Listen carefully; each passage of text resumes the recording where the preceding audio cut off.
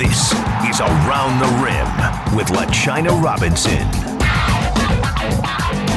Hello, basketball fans, and welcome to a brand spanking new episode of your espnW Women's Basketball Podcast, Around the Rim. I am your host, LaChina Robinson, joined by my fantastic and fabulous producer, Tarika Foster Brasby. And the number one question on everyone's mind is, how is Tarika doing post-surgery? She shared with us via Twitter that she was having a back surgery to not only fix a condition, but to relieve some pain that Tarika has been living in for a while. So T, we love you. We've been praying for you. What's the latest?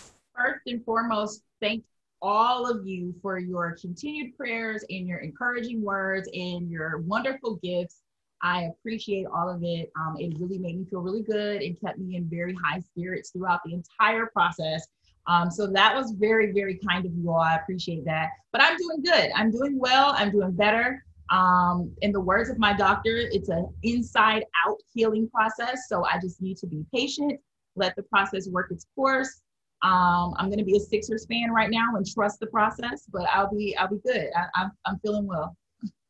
Well, that is wonderful to hear, and we hope that the rest of the process goes great and that you were living pain-free one day very soon. But that back surgery did not keep you off Twitter, tweeting about random WNBA happenings, of course. Your Connecticut Sun were always top of mind. What a season for the WNBA. And first, not even thinking we were going to have a season, to the fantastic job by the league, the Players Association, every team, every media outlet, ESPN, everyone that was involved in making the season a success. 0 positive coronavirus tests in the bubble in Bradenton. 68% increase in overall viewership for the WNBA this summer. I mean, the metrics for the league were great, and especially when we're living in a COVID-19 time where most sports leagues saw decreases in their viewership, including the NBA, who put on a show this season. They were phenomenal, but people are deciding whether or not they want to tune into sports and how they're feeling about us playing basketball in a pandemic, maybe how they feel about the social justice platform that leagues are using. And despite all of that, the WNBA is thriving. And don't forget about the orange hoodie, which did make an appearance in today's show as well. So congratulations to everyone. And Tarika, just your thoughts on what overall, Seattle Storm won the championship. They swept the Las Vegas Aces. There were so many storylines throughout the season. Definitely the headline is the social justice push on behalf of the players, but what stands out to you most about the season? I think there are 3 things that I think instantly stand out to me, and you kind of touched on 2 of them.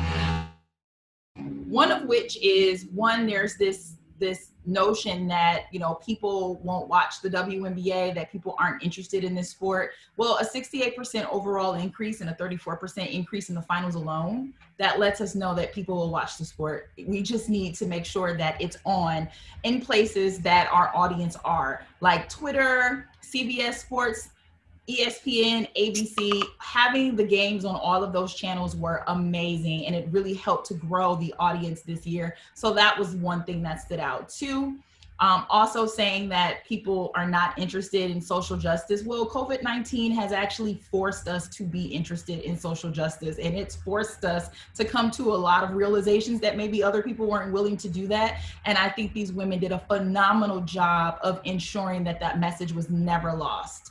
So that's definitely something that stood out. And then 3, this idea that this season doesn't count, or that there's an asterisk by the winner because it was played in a bubble, that's ridiculous.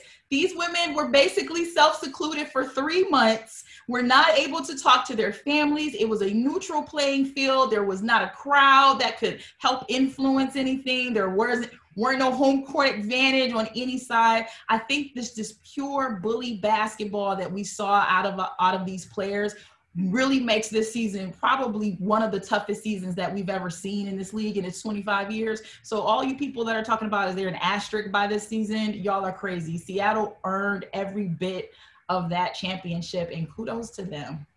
Here's what I'll say. I get both sides of it, right? I do understand what people are saying. It's like, oh, well, there was no Elena Deladon, there was no Liz Cambage, and we don't want to make it seem like we didn't miss those players. We missed them on the court. Right. But what it took to mentally and physically push through this season, to your point, T, to even make it to the finish line, I don't know that there'll ever be a tougher season or a tougher championship to win, all things considered, and while they're trying to fight for social justice, and where they're trying to stay safe from the coronavirus and getting tested every day. I'm in awe of what the players did, what the league did, and I'm sure the fans are proud. So shout out to everyone for contributing to the growth of the league on the court, off the court, media, trainers, coaches, just a fantastic job across the board. In today's show, we have two guests with us. We are going to just recap some odds and ends of the 2020 WNBA season with our Hall of Famer and ESPN WNBA analyst, Rebecca Lobo. And we will also replay an interview that I did this week for the espnW Summit with Commissioner Cathy Englebert that you will not want to miss if you did not see it live. I have heard Cathy speak a number of times since she is taking over commissioner, and to me, this was probably one of the more transparent and just impressive overall interviews, I thought, from her. So we will roll that for you in a little bit. And Around the Rim fans, Tarika and I will soon be taking a break from women's basketball between WNBA season and college season. But while we're out, feed your football hunger with the Mina Kimes podcast featuring Lenny. This week, she sits down with Pro Football Focus's Steve and Sam to talk about the top teams in the NFL and much more. You can find the show wherever you get your podcasts. And with that, we just want to thank everyone for joining us this WNBA season on Around the Rim. As always, you can reach me at LaChina Robinson on Twitter. Tarika is at SheKnowsSports_. Our handle on Twitter is at Around the Rim Pod. You can email us at aroundtherimpodcast@gmail.com. So you've got our digits, you've got our whereabouts. And we hope you enjoyed today's show. Continue to support women's basketball, rock your hoodie, and get ready for, You are not going to get out of this podcast without me wishing you a happy early birthday. Oh my gosh. I'm canceling my birthday for 2020. So thank you, but no thank you. My birthday will be celebrated in 2021. If anyone's interested in that, this is officially not my year. Grateful to be alive. Don't get me wrong, but the birthday will be postponed. Team Scorpio. And with that, Tarika trying to ruin my podcast day by bringing my birthday up, we are going to forge ahead to our interviews with Rebecca Lobo and Commissioner Cathy Englebert. All right, WNBA fans. Well, I feel like we didn't really have a proper ending to the season here on the Around the Rim podcast. And again, I want to thank everyone that was a guest host and came through and held it down while I was in Connecticut calling it for the season. We enjoyed hearing from all the different voices, but joining me right now to basically close out WNBA and look ahead just a little bit to college basketball season. Join me in welcoming my Hoop Streams partner, Rebecca Lobo, the Hall of Famer. What's up, Rebecca? How are you? It feels like it's been so long since we called a WNBA game or did something together. I know. I mean, gosh, what's crazy is we were so inundated with it for this time, and it maybe has been 2 weeks, and it feels like forever ago. You're absolutely right. Like, we never called this many games in the regular season in such a short period of time as we did this past W season. And yeah, now it's like, wait, what happened? It hasn't been that long, but it was just so fast and furious for a while. And then we've had these calm waters. We don't know what to do. It was. So please, everyone, as you're listening to this podcast, know that we are a little bit removed from WNBA season, more so than the calendar may say, but we are definitely going to talk about some of the highlights and things that come to mind. And speaking of just how many games we had this season and the different environment, doing games from studio. I always say that the best thing about us working from studio was, honestly, for me, I got to learn from you. Like, I got to sit across the room from you as someone that I hope to analyze the game like one day, and listen to how you communicate with Ryan, listen to what you're saying to producers. I learned so much from you. What would you say your best professional takeaway was from this different COVID-19 broadcast season? I think in terms of the broadcast side, just how fortunate I am to work with the people that I work with, whether it's Ryan and Holly, having you in the studio with us in your new expanded role as a studio host, some of the producers and directors that we worked with, because it certainly was a challenge to not be on site, to be calling these games in a universe that had changed so much from the last time we called a WNBA game, from a political and social climate that had changed so much from the last time we had called a WNBA game. But I had our close-knit family, and so that helped, I think, make everything feel a little bit normal, more normal for us as we try to do the players justice by calling their games. Yeah, and it's a great thing that we sounded like we were actually at the game. You get that feedback a lot, but also it's, it made it hard for people to understand that we don't have as much of a pulse on things as we normally would. Like, thank God that Holly was there and the coaches were so accessible, and, our production crew and everyone did a great job of making sure we were fielding information and, camera guys and all that.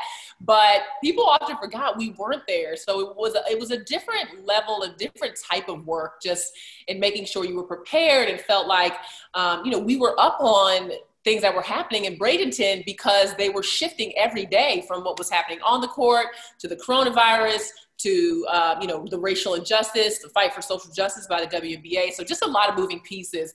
But one thing I do want to just touch on quickly, because it was kind of ongoing, all the things that are happening in our country right now. During our time in Connecticut, you actually wore a voting necklace on air. It said vote. It was so cute. Everyone thought it was the same one that Michelle Obama had worn. I'm sure it was. It's clear that you got it from Claire's. But not Claire's. I got it from somewhere on Amazon. I just don't know where. Okay. Well, then that makes it sound much better than Claire's. I still buy jewelry from Claire's, by the way. But my kids, come on. So, but you are doing something really interesting during the voting season. Tell us about it. Well, first, one of the reasons I wore that necklace and when we were doing our Hoop Stream shows, wore vote shirts a lot, was because that was the players' platform too. And it's so important for us to all be engaged right now with, one of the most important elections we'll ever be a part of on the horizon. And my oldest daughter is a junior in high school, and she came to me, I think it was after Michelle Obama posted on Instagram saying that towns need more people to be involved on election day, because the typical, typical volunteer is a senior citizen who is more vulnerable to the coronavirus. So my daughter said to me, she's like, how can I be involved? And I said, let me find out. And so we have already gone to our training class. And one of the things we're doing in our small town, because around the country, as we've already seen and expect to see more of, most people voting earlier, absentee ballot or mail-in ballot, they need people volunteering to help count those ballots. So my daughter and I have been to a class that teaches us all about the process in our town, what we have to do. My daughter, because she's not yet 16, can't actually, or maybe it's because she's not 18, she can't physically touch a ballot, but there are a lot of things that she can do along the process, whether it's opening envelopes, or once ballots have been removed from their envelope, bringing those to a different part of the room where we're going to be. But that's what we're going to be doing for most of Election Day, is after I vote, is the two of us will be at our town hall helping with the process. And I'm thrilled that she was eager to be involved. And I'm excited too to learn about the process and to see it from another side, and to be involved in this election that so many of us are so passionate about. And it's going to be hard just sitting back waiting for the results of it, but this will be a way where we can feel like we're doing something on Election Day. Yeah, it is going to be hard to sit back and wait because there's already like a ridiculous amount of votes. I might be making this number up, but I heard maybe this morning 40 million votes have already been casted, which is just, I don't know, maybe some kind of record for early voting.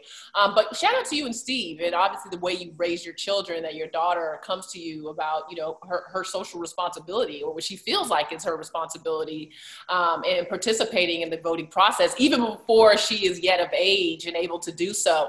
But it is going to be a game-changing moment. And to that point, I was just curious from you, do you remember any moments during your playing days that the WNBA was at all, I know not to this degree, but involved with a strong voice around what's happening in social justice or social injustice?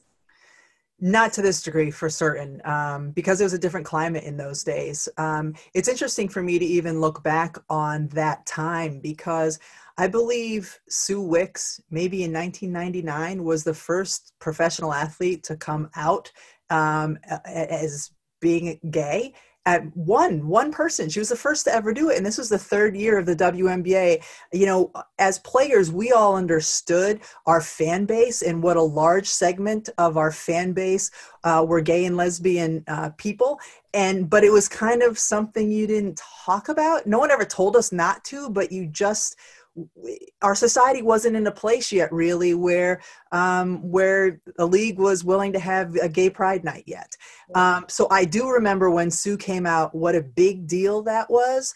And now thinking back, like, really, that was a big deal, but also understanding that maybe was one of the first steps to go from where the league was then to where the league is now, where you have so many women who are completely comfortable with who they are, that they then feel like they need to have a voice for other people. And so I think that was part of the building blocks and the process, but certainly there wasn't the same kind of engagement that we see the players have now. But it was those baby steps though, right? It was what Sue did. It was, you know, the young girls that were even watching that and saying, you know, this is a place or a space in the WNBA where I can be myself, where I may see myself, that then, you know, brings a level of acceptance and helps you in finding your voice and finding what you ultimately are passionate about. And I thought, you know, I know we've said this a number of times, I'm not going to hark on it, but I just thought what the WNBA players did this summer in terms of how they were able to get, you know, 144 players, because I count the women that were not in the bubble as well, because they were out there doing their thing too, but to get them all organized on the same page about what was important to them and for them to use their collective voices for good. So shout out to the WNBA. Thank you for answering a couple questions on that, Rebecca. So let's jump into some random things for this WNBA summer, because it was just so crazy. There were so many games happening and so much that I don't even think we really got to take in all that was happening. And my first thing, I wore my WNBA hoodie today because I was kind of sad, thinking, is this going to be the last piece of WNBA apparel that goes viral? Now, the hoodie was worn courtside by Kobe Bryant, right? So that is something special that can never be touched.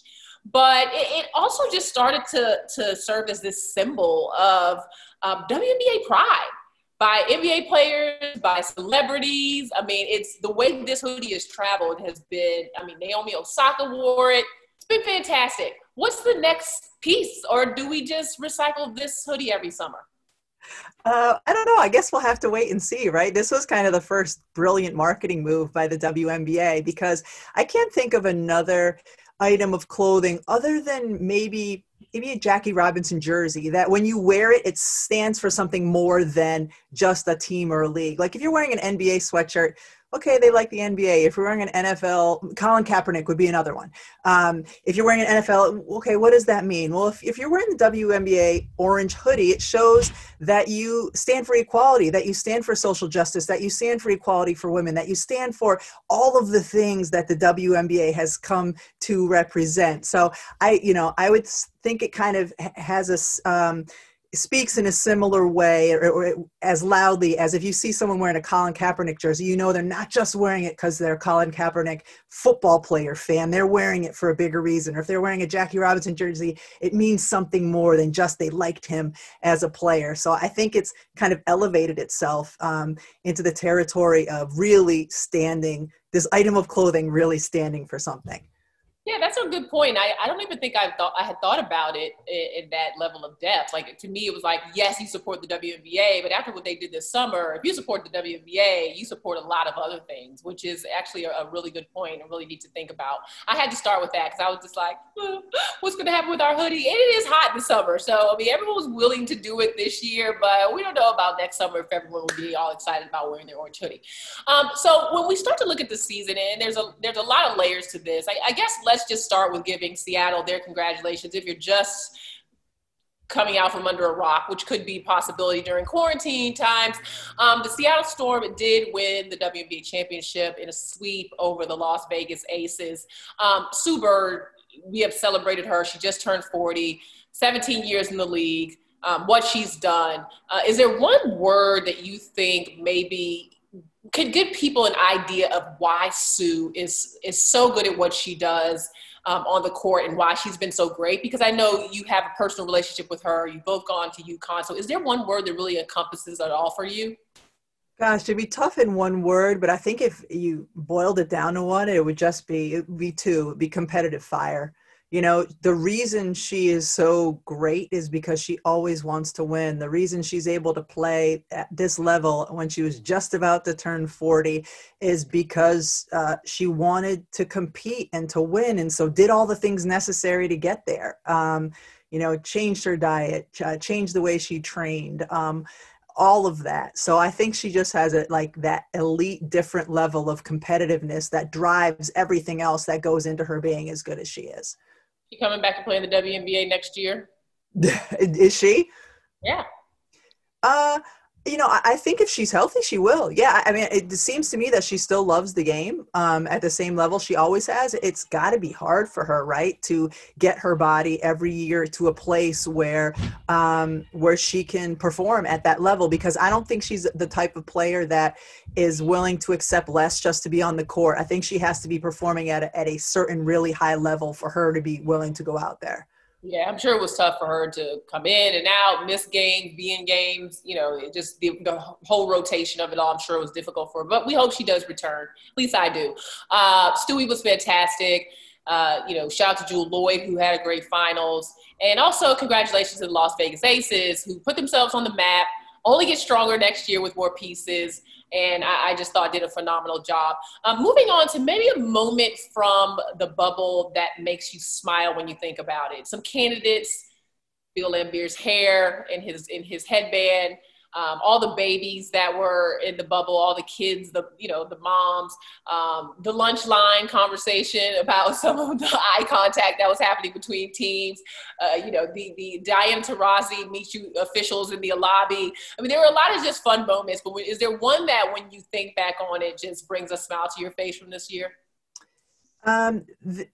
The group of children that were there, I think one brought a smile to my face, you know, to see these kids at practices and some of the footage that was posted on social media, or to hear some of the players talk about, you know, I think Sue, when she was on with us on Hoop Streams, talked about how sometimes they'd get up early in the morning and all the kids would be at the pool swimming around.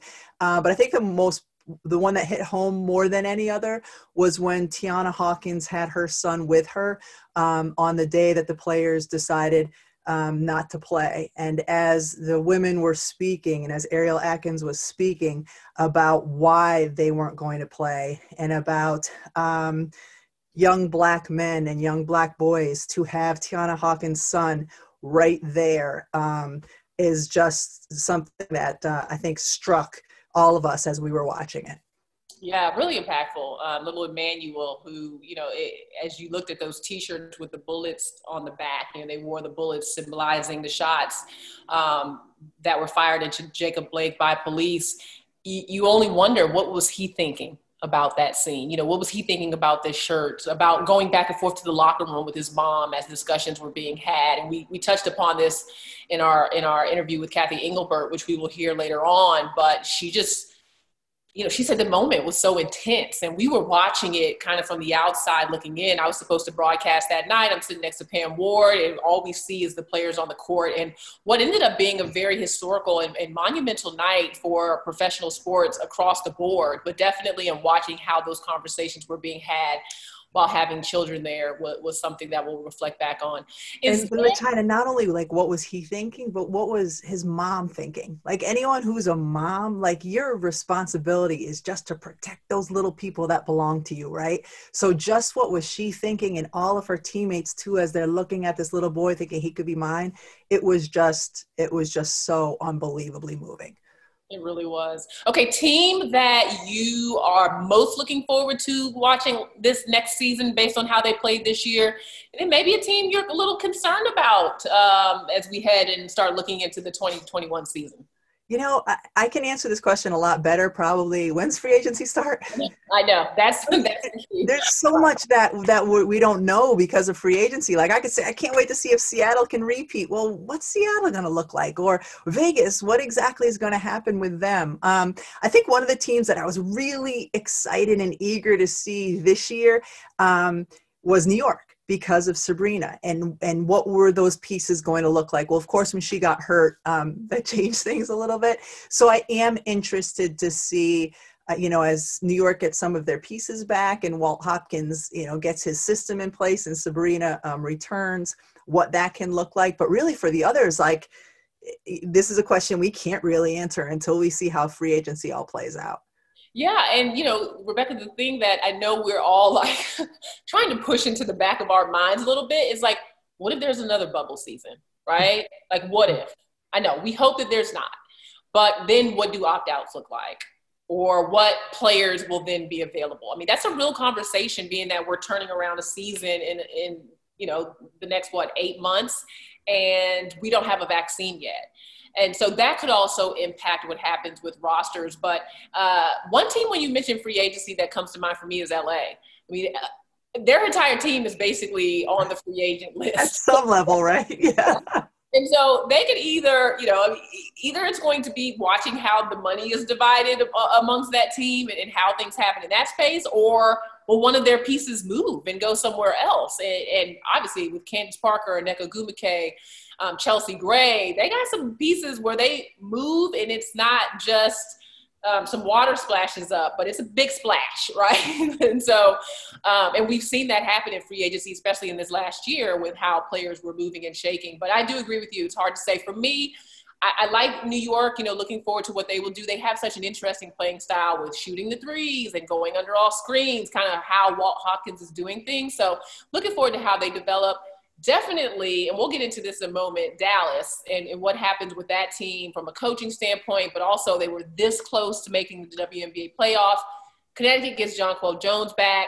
Vegas gets Plum and, hopefully Liz Cambage back. I mean, there's a lot going on. Tiffany Hayes and Renee Montgomery will be back in Atlanta. And, all those teams seem to only get stronger with whatever pieces they may be missing. And we can't forget about the Washington Mystics, who will get the MVP back, and Tina Charles. Right, yeah. I'm excited to see what that's going to look like. Yeah, that is going to be a very interesting one, especially when now you have to figure out where Maisha Hines-Allen fits on that.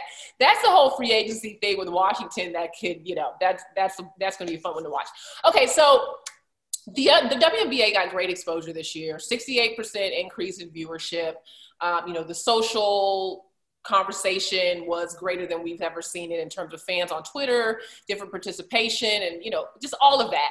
How do we carry this into next season? What are the things that have to happen? Like, do we have to have 40 games again on television on ESPN? Do you think we could just feed off of the momentum of people being more in tune with what's happening? Was there something marketing wise that you thought was very effective? Where can we go with exposure next year? We need more games on TV. I mean, one of the reasons that viewership was up so much is it was easy to watch games because they were all on TV. We at ESPN did more than we ever had, way more than we ever had in the regular season. CBS Sports did a huge number of games. We need to continue that. I don't know if it can be quite at that level, but we need to continue to have games on TV. This past offseason, WNBA free agency, there was a lot of big stories, a lot of big players moving teams. People were talking about it. We at ESPN didn't really have a platform to talk about it. I would like to see us at ESPN have more of an opportunity to really talk about these things. There was a lot to say. You and I were talking about it when it was just the two of us, but there wasn't really a platform. Hopefully we'll be able to have that to continue to talk, because people do care. And when they have a chance to watch, when they have a chance to listen, when they have a chance to absorb themselves in the league, they enjoy it. And the numbers prove that out. So hopefully we have that. We're going to have another great period of free agency like we did a year ago. Hopefully there will be a platform for people to really engage in talking about all of that.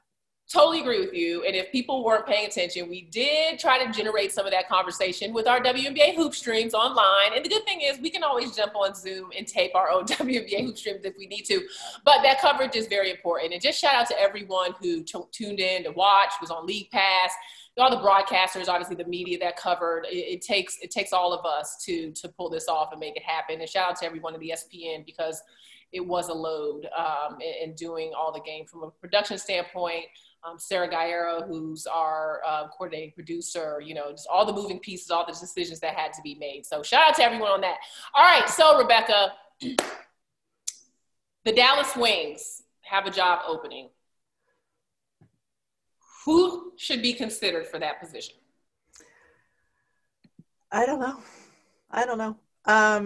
You would say, all right, Cheryl Reeve has 2 qualified female assistants on her bench. 3. Planette Pearson, Rebecca Brunson, Katie Smith, who's already had a chance a couple of years ago coaching with the New York Liberty. Will they get a chance?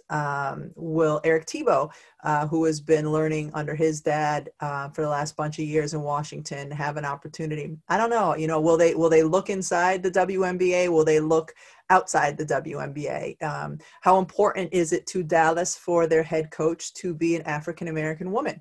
Then who are the candidates that fit that criteria? So I'm interested to see who it'll be, and I'm just as interested to see kind of their time frame. How long are they going to wait before they make that hire? But yeah, I certainly did not see that parting of ways coming. Yeah, mutual parting of ways. If you haven't heard, Brian Agler is no longer in Dallas, and a great job. I mean, in terms of the product that they have, the leading scorer in the league, and Arike Gumbawale. It seems like they're starting to come together as a team and kind of understand things as a young squad in the WNBA with some experience under their belt this year. So it will definitely be interesting to see how. Of course, the WNBA Association tweeted out almost as soon as the job became open, a sort of a plea to the WNBA, like, look, we have no Black women as head coaches in this league of 80% Black women. That's embarrassing. And, I know in other sports league, they talk about Rooney rules and, what can you do to make sure that people are in the pipeline. But to me, when you have a league that's produced so many coaches at various levels who are women of color, there's a pool there. And, it's really mind-boggling that the numbers are where they are, because the women of the WNBA know this league better than anyone. And so why wouldn't alums be getting more opportunities? And I'm not at all saying that people should get chances if they're not qualified, but there are WNBA alums that are women of color that are qualified. So that's at the top of my list in terms of candidates, is making sure that pool is diverse. Agree. And maybe get enough resources to make it worthwhile for some of those women who may be on the NBA side right now as assistants or player development or whatever, make it worthwhile for them to jump from the NBA to the WNBA as well. Because Becky Hammond didn't say necessarily that she wanted to coach the WNBA, but she did tell us that she hopes that an opportunity in the women's game does circle back around for her at some point. So with that being said, we'll see what happens. All right, just 2 more questions for you, Rebecca. I guess what is just your the most memorable thing about this season for you? And it could be, or you know what, how about the most memorable performance? And it can be anyone. It could be a cameraman. It could be a player. It could be the front office staff. Most memorable performance for you this summer? I'm going to keep it in the family and say Holly Rowe, because Holly Rowe, I think, worked more than anybody, almost. Maybe the trainers. The trainers worked more than Holly. But she moved and lived in Florida the entire time, lived at IMG, quarantined, went to cover all of the games. You know, you and I, LaChina, split the games in terms of calling them. Well, Holly did every single one. She took herself out of her life and plopped herself at IMG for 2.5, 3 months, covered the league in a way that I don't think anybody else could, made sure the stories got told the way they needed to be told, especially when the players had their day of reflection. And it was really important that their message was conveyed the right way. Holly made sure that happened. She was a rock star. And it impacted you and me in such big ways when we were covering games, and then when we were watching games. She was phenomenal this year. Yeah, I'm going to co-sign on that. I mean, I still can't believe the amount of work she was doing, the way she did the job. You know, I just think about how much we would not have known if it wasn't for Holly. And from helping to organize the candlelight vigil to helping to get that picture of the players all locking arms that will go down in history, the round table, all of the things that were happening and pieces that were moving and keeping an eye with Commissioner Cathy Englebert, but also with the Players Association. With, you know, it's just, I'm with you. I mean, it definitely goes to Holly. But shout out to everyone who, you know, worked this season, trainers, everyone. It was incredible. Players, all the sacrifices that everyone made. All right, so before I let you go, we do have to talk just a little bit about college basketball, because that's your next season, and I'm sure you're excited about it. We don't know how it's going to happen. We did, however, get a little bit of a taste with the announcement that UConn would be playing Louisville December 4th at the Mohegan Sun. We know that Jeff Walz gets ACC Player of the Year, Dana Evans back. The UConn Huskies have a young woman that I'd love to get your thoughts on, Paige Beckers. If she's anything like these highlights I'm seeing on WSlam, woo! I'm afraid for the rest of the country for the next 4 years. I mean, how good can she be? Are we talking about Breanna Stewart good? I think she's different from Stewie.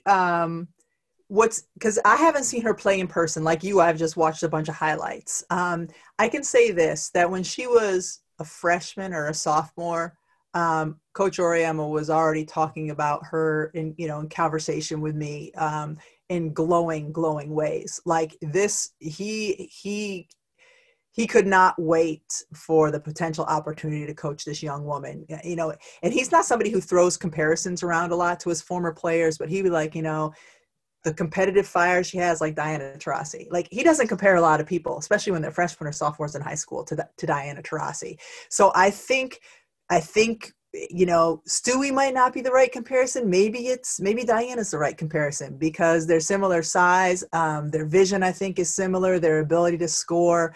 But I am really excited to see what she can do, at the college level. And especially, UConn does have some good early season games. You mentioned Louisville in a tournament. They will most likely end up playing Mississippi State. They're going to have some good games. So yeah, I'm eager to see her. Well, if she's a choice between Breanna Stewart and Diana Taurasi, the choice is up to us, because it's like 4 national championships, which I'm sure UConn Husky fans will take, or the entertainment factor and just the goatness that goes along with Diana Taurasi. Like, then we are the ones that have to make decisions. But either way, wow, tough Connecticut team. Olivia Nelson-Ododa, Kristen Williams, Avina Westbrook will be playing this season. So definitely will be a fun team to watch. Rebecca, we appreciate your time. I know you got a lot going on. You got kids, you got parent-teacher conference. You're moving and shaking. But thank you for everything you did this season for the league and all of your time. And we're going to have you back for college basketball if you're not too busy. Yeah, awesome. Keep doing your thing on this podcast, LaChina, because it's being mentioned more and more how it's the only ESPN podcast devoted to women's basketball, and you're holding it down for the whole game. So thank you for that. Well, thank you. We'll come back whenever you want. And if you want to sit in the host seat, feel free. You can take that over too. That's all you. This is not my podcast. This is our podcast. Okay, so all you. Thanks, B. Appreciate your time, man. I just want to welcome in WNBA Commissioner Cathy Englebert right now. And Cathy, in hearing everything that Carol just ran down and what not only you've accomplished so far as commissioner of this league, but just the job that you did this summer in a time of great uncertainty, what stands out to you most? Hi, LaChina. Thanks so much. And Carol, thank you. Now I need to give royalties to Carol for the book, for sure. So what stood out? What stood out, flipping the business model on a dime in the middle of a global pandemic and, a racial crisis in this country that continues. It was really important to the players, I think, and I give them a lot of credit because going somewhere for 92 days in a bubble is not easy, away from family. Some got to bring their families. Obviously, we're a mom and woman-driven league, working women, so we did allow some guests and certainly moms to bring their kids. But, what stood out was having an entire league in one place at the same time during, again, very challenging times, and listening to the prior panel on the mental strain and anguish that athletes can go through and how important it was for our players to believe that we, one, could make sure we have a very health and safe environment for them. That was priority number one, but also that we could put on a highly competitive season while it being bigger than basketball with their social justice platform. So, just turning the whole business model on its head. We had 1.3 million fans sit in our seats last year that we didn't have. We had 0 this year. And so just think about that and let that set in as to what that could do for a league of the size and scale of ours. And I'm so proud of our team here at the league, and I'm so proud of the players and our whole ecosystem for the support that we got. Yeah, just an incredible job by you and everyone involved. And you had a lot of stakeholders that you had to convince. You mentioned the players. You've obviously had teams and just a lot of moving pieces that you had to get on the same page about even having a season this year. So what did you learn in that process about your job as a leader and how to get that buy-in? Yeah, it's a great question about stakeholders that everybody on this in this conference can learn about how important it is to socialize and communicate and over-communicate in the middle of a crisis, because a crisis tends to amplify your weaknesses, but it's also an opportunity to fix that and to build stronger relationships with your stakeholder group. So for us, again, coming off the first virtual draft that Carol referred to and a successful draft, think about it. Back in April, we didn't know a lot about the virus. And so there was a lot of uncertainty. In New York, where I am today, it was spiking, but it wasn't even in Florida, and it wasn't in Vegas and other places that we were looking at having a potential season. So if you think about the stakeholders you had to bring along at how we can put on health and safety. And, I didn't know things like, cycle threshold values and sufficient viral load and everything I learned about this virus, by consulting with specialists. So even the stakeholders, the medical community, including our head athletic trainers, our team physicians, we had to make sure, because at first we weren't really communicating with them, and we realized, but that's who the players are going to for advice. So we need to bring everybody into the conversation, communicate very clearly about why we thought we could pull this off, with health and safety as the #1 priority. Yeah, every time I would hear you say that you were having conversations with health officials, I'm just wondering how wide your medical terminology is now based on where it was when you started this season and started all of these discussions. But I do want to take you back a little bit, because you hit the ground running as commissioner of the WNBA. And one of the first major things that you did was to negotiate a landmark CBA, which included maternity leave, increase in pay, what we would call a holistic CBA.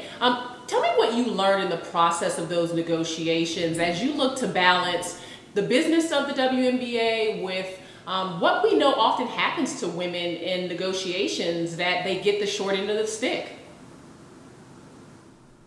Yeah, it's really interesting. Think about it. At last year's espnW Summit, we were just in the throes of coming off the WNBA season and entering into the core part of those negotiations. And again, the legal team and the team before I even got here did a great job of setting up what all the issues were. I just came in and realized pretty quickly all the things the players wanted were the things I would want if I was a player. And having been a player, not at the professional level, all of these things made sense to me. So it was one of the few times in my career in a negotiation I said, usually you have the opposite goal of the other side and you're trying to negotiate hard against it. Here, very proud of the players. It ended up being a very, very tough negotiation, but proud of them for standing up on what they wanted and what they believe, and proud of the league and the owners. I mean, the owners deserve a significant amount of credit and support, because ultimately as the owners who have stepped up, financially with, supporting some of the commitments made under the collective bargaining agreement. But, it doesn't seem possible, LaChina. That was just January. What a year. And it seems like it was 5 years ago now, but really proud of, as you said, again, this is a league of working women. And, coming from Deloitte, where we had 100,000 people, 50% women, we did things for all of our people, but certainly with a focus on women and developing women. So why would we do anything different here? Because sports is big business, and business is all about relationships. So to me, it wasn't as different as what I had dealt with before. The only thing that was different was, I think these things were important too, and we had to fight along with the players, but we had to find the right economic model to fund them as well. And can't say enough about how important it is for you as a former athlete, as a mom, as a working woman, to have all of that also in your background as you're negotiating with women who mirror exactly who you are and some of the needs that you've had over the course of your career. Sticking with the economics, I know that you once mentioned that you were brought in to this position to transform the economics of the WNBA. What have you learned about this league from that viewpoint, and also just the overall valuation of women's sports? That's probably been my biggest surprise, is coming in, because I didn't know a lot about how women's sports were valued, how a placement on a uniform, a patch, a placement on a court, what the metrics were that were used to measure it, and obviously viewership and ratings and all the traditional impressions, media impressions that are used. And this is still a transformation, a work in progress, because when I came in, when I learned that less than 1% of all sports sponsorship, sports money coming from corporations into sports went to women's sports, that's a pretty tall task to try to move that when the denominator is enormous because of the size and scale of men's sports. So the economics are not easy to drive. I think we made great strides this year with the help of ESPN. I mean, a 68% increase in viewership, and that's a lot in part of what Carol described around an increase in games. And people say, well, you have more viewership because you have more games. But that's the point. The more viewership you have, I think Kate Johnson from Google on a prior panel said, if you build it, they will come. We also had 17.2 million unique female visitors this year, and that was up, viewers, I'm sorry, that was up 28%. Our Game 3 was up 34% in the rating, and overall the finals were up 15% when one of those 3 games competed with the NFL. And so it's a very crowded sports and political arena this year, and I think the WNBA really came out well. But back to the economics, if these two facts are right, LaChina, 84% of sports fans are interested in women's sports, and women control 85% of U.S. spending power, we should be able to really transform the way women's sports are valued. Some of it's in the algorithm of the way it gets valued, because I believe it's off a men's model, heavily discounted, but some of it's in the exposure. And that was one of our goals this summer, was to use the crisis to draw more exposure into, use 2 crises actually, to draw exposure into women's sports. And I think that we were hugely successful in doing that. And now we can use that momentum to go into our 25th season, the only women's professional league in America, to reach its 25th season, and we're fortunate to have the NBA as a huge supporter, NBA players, but also if you look at the demographics of our fan, that's also an opportunity for us to drive a broader fan base and broader viewership. If you build it, they will come. We will continue to say that, because I want to go back to that number, that miserable number around sponsorship for women's sports. And when you look at the WNBA in particular, it's arguably the most marginalized league in professional sports, where you have 144 women, 80% plus Black league. You have many players that identify with the LGBTQ2T IAQ plus, I hope I got all those letters in, community. When you're going to sponsors and you're looking at the demographic of your league in particular, what are some of the unique challenges you face in getting them to invest in the league that it comprises of women that are often forgotten and left out? Well, and I think as I came into the league, that's exactly what I saw as opportunity in the narrative, and getting that narrative correct about women, women of color, LGBTQ plus, women who really have been marginalized and haven't gotten the support and guidance and development and opportunities. And so one of the reasons I took the job was exactly that, LaChina, was to come in and build a narrative and go to corporations and say, their values match yours, you should support them. And so we did launch, coming out of the collective bargaining agreement, the WNBA Changemaker program, and signed up 3 inaugural changemakers, AT&T, Deloitte, and Nike. And if you think about their values and how they match, and I know Shiz Suzuki was on earlier from AT&T and talked about how they have really doubled down on their commitment to women. And so you do want to find, you have to find the right match, but you do want to find companies who want to match up to the values and want to kind of put their money, where their values are and what they want to be known for internally in their talent base, and externally as an organization that supports diverse women. And I think that's all part of the narrative here. And I think, we have to stop thinking about it as our negative about our league, but use it as a positive to actually sell the league and sell off the league, because these women are amazing. They have great stories. They're smart. They're entrepreneurial. They're moms. There's so many dimensions. And I got to see that even more closely being down in the bubble with them. And I couldn't be more proud of what they represent, how strong their platforms were, and how not one and done they have always been. They have always been advocating for the right things and the right values. So now, call to action to companies, hopefully some of you in this conference, to step up and support these diverse women, because these are the next generation of leaders. And if we don't invest in them now, the companies that are investing in these type of leaders will be the ones that succeed in the future. And I know this from my prior life, and I will tell you that the return will be enormous. It may not be the traditional metrics, but the return will be definitely worth it.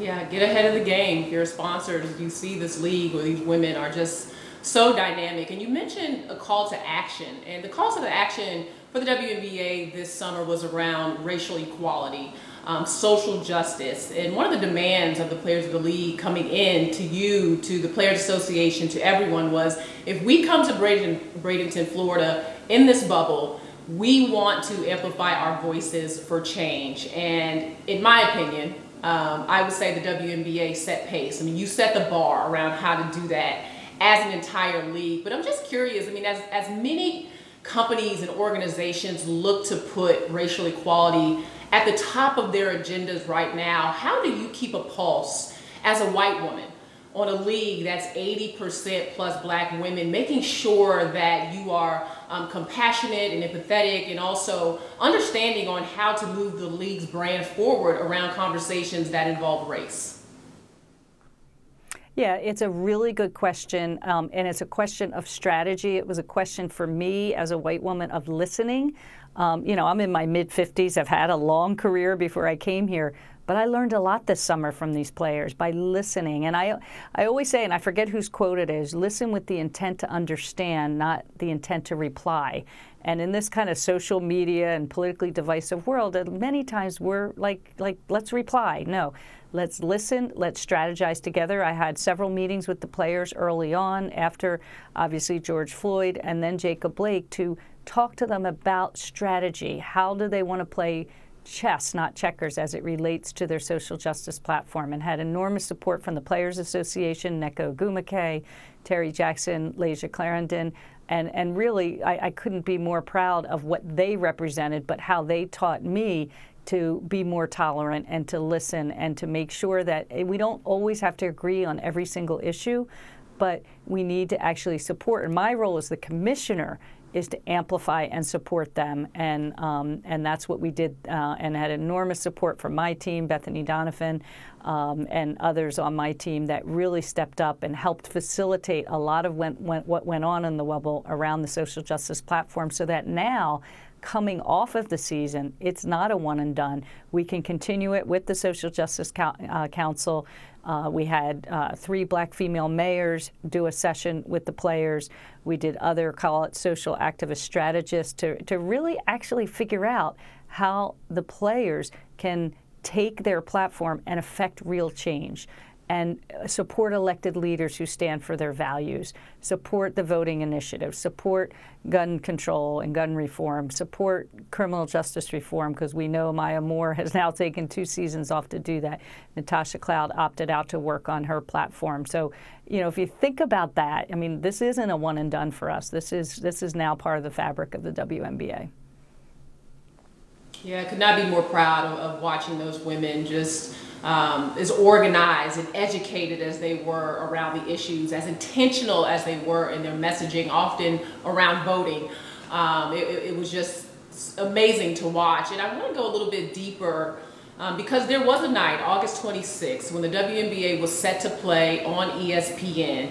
And led by the Washington Mystics, a decision was made as a league that there would be no games that night.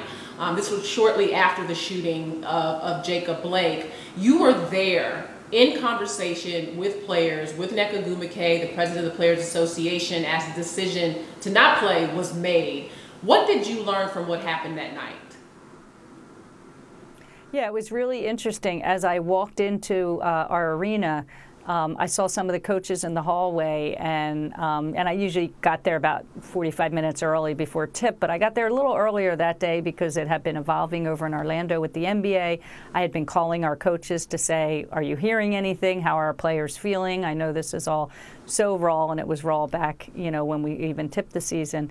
And so then I walked on the court, and I kind of stayed in the background, and then I saw Nneka because the Sparks were going to play the second game. We had 3 games scheduled that night, all on national television. So, and I think it was Atlanta, Washington, and both the Mystics and the Dream were on the court in their uniforms talking. And again, went over and just started listening, kind of stayed on the outskirts and started listening. And sure, did I want them to play at first? Yes, absolutely, because I thought they could have a really strong voice that night to play for the higher cause of racial injustice in this country. And they were all wearing Breonna Taylor already on the back of their jersey. They had done the Say Her Name by the African American Policy Forum. And so they already had this really strong voice. And when they decided not to play, we 100% supported them. And LaChina, literally, by the time we drove, it's only a 20-minute ride to the broadcast courts, drove back to the hotel. I think it was LaChina and the Liberty who had put together this candlelight vigil, which was so powerful. Oh, I see you have it up here already. So powerful. And Nneka and LaChina, as members of the executive committee of the Players Association, addressed an entire league in one place. It still gives me chills even to talk about it now. And we were outdoors in Florida with masks on, and really just anyone who wanted to go up and speak. And the emotion was so raw, but to have a whole league there talking about how difficult this was on them mentally, on their families. Some of them have sons and black sons who could have been the Jacob Blake or the George Floyd. It was, I'll never forget, it was extremely powerful. Yeah, it really was. I mean, even seeing the Mystics who were wearing the shirts with the gunshots in the back, and there were actually children there. I believe Emmanuel, who's the son of Washington Mystics player Tiana Hawkins, was there. And so you're having these conversations that are of things that are happening in the world, but you're seeing the children there, and it was just just what a scene. And then the next day, Holly Rowe doing the round table with the executive committee of the Players Association, having all of the 144 players locking arms in one place. It's just quite incredible to see an entire league standing together the way that they did. Something that you've mentioned, I want to read this quote. You said, "I built this confidence when I was in high school and college to compete in an otherwise male-dominated world, and I want to help other women do the same to succeed." I believe we might have lost Cathy. Give us one quick second. Sorry, technical difficulties. LaChina, it's Sage. It's not Cathy. Right. Hi, can you hear me? Hey, how are you? I got your back, girl. Yes. How are you? I appreciate it. You know, technology these days, got to kind of roll with it. I'm doing well, but you guys are having a blast in studio. I wish I had some company with me, you know? I know. I have to say, we're not used to it here, and this is Laura and Allison's first time in studio and since like March on campus, so it's been really, really nice. I wanted to point something out as we wait to see if Cathy can come back. LaChina Robinson needs a little bit of extra love, because I remember meeting you probably, what, 11, 12 years ago in the cafeteria over here at ESPN, and what you have done with your career personally, but then helping so many others has been beautiful to watch.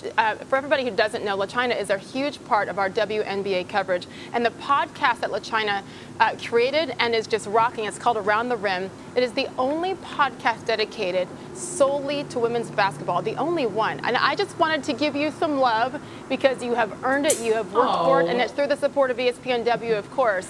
But people need to know all about LaChina. Oh, well, thank you so much, Sage. And you said the word helping others. You were willing to sit down and help young LaChina, who had never been on television, had no broadcast degree, no communications, but had this dream of doing this job one day, and you were willing to sit down with me and give me advice and help me out. So I'm just grateful for that time. Carol Stiff was a part of that trip that I made to ESPN and has been instrumental in my career. Thank you to Laura and Amy Rosenfeld and all of the people that have been advocates, Beth Chappell, for me over time. But yeah, you sat down with me. You even told me to start using Studio Fix from Mac, and I'm still using it to this day, because I wanted to look like you on camera. So oh my God. Hopefully that's helping me out a little There's bit. a lot on me today, that's for sure. Listen, awesome with Cathy, and again, I'm listening to the producers. I'm not sure if we're going to get Cathy back. You know what, let's bring Cathy back in, and I'll let you guys continue. I know you were close to wrapping it up, but real quick, I'm sure Cathy would love to hear this, LaChina. Your biggest takeaway from what we witnessed, another amazing championship run for the Seattle Storm, but what was your biggest takeaway from your perspective, your chair, as you watched not just what the ladies of the WNBA did, but how they did it?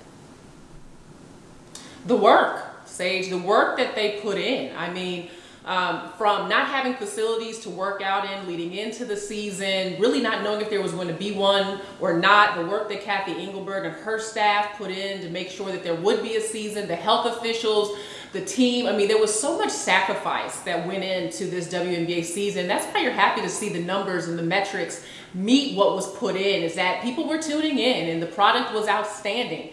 And, you know, we had Jewel Lloyd on earlier today, and you know, just Sue Bird and what she's doing in her 17 years in the league. You just can't say enough. It was a very magical summer. And I was someone that came in, was unsure with everything that was happening in our world, if we should move forward with the WNBA summer, but it clearly proved to be the right decision in an outstanding season for everyone. And Cathy, I think you're back with us.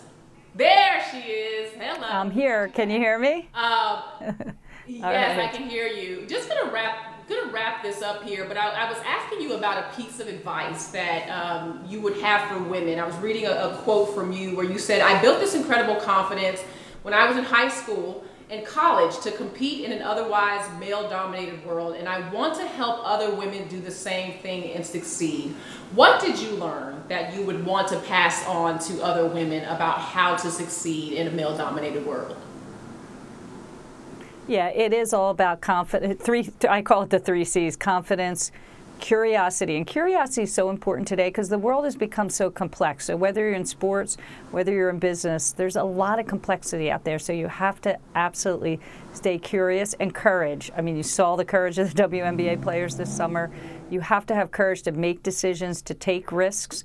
As people say, no one shoots. You miss 100% of the shots that you don't take, and that's something I've learned throughout my career and has always been important to me to take some risks in my career. So that's the advice I would give LaChina to compete in this world. I grew up with 5 brothers and obviously joined a very male-dominated business world. But, I have a lot of optimism that there's a lot of women and a lot of women of color who have great capabilities to step up into leadership roles in the future. And, we're seeing it in politics, we're seeing it in government, we're seeing it in the private sector. So I'm looking forward to some of these WNBA players, too, becoming future leaders in corporate America. Well, we're grateful for your work. And as we leave, I have to ask you, the 25th season of the WNBA coming up next summer, 2021, what is at the top of your agenda in terms of continuing to expand and grow this league? Yeah, it is growth. It's innovation. I forgot to mention our Tap to Cheer app. We had 140 million taps on our Tap to Cheer app. Think about that and let that sink in. A new innovation, something that we did in the middle of the crisis. And are able to, again, hopefully glean some fan data. So we need to find new revenue models. We do have some special competitions we'd like to put on next year. We'd like to put on an all-star game. We do have the Olympics where the U.S. women's national team will be going for their 7th consecutive gold medal, and then our 25th anniversary season. So a lot of momentum, a lot of North Stars pointing very far north. We need some investment. We need further companies to step up and support. But I feel really good about the momentum of the league and how we're going to continue to drive the transformation, hopefully not just of the WNBA, but women's sports. Well, thank you so much, Cathy, for your time, for your leadership. Congratulations on a successful season. We will look forward to 2021, but hopefully you'll get a little time on the golf course before that. Make sure you're taking some time for a break as well and taking care of Cathy in the midst of all of this. Thank you for listening to Around the Rim. Check out more podcasts from ESPN on the ESPN app.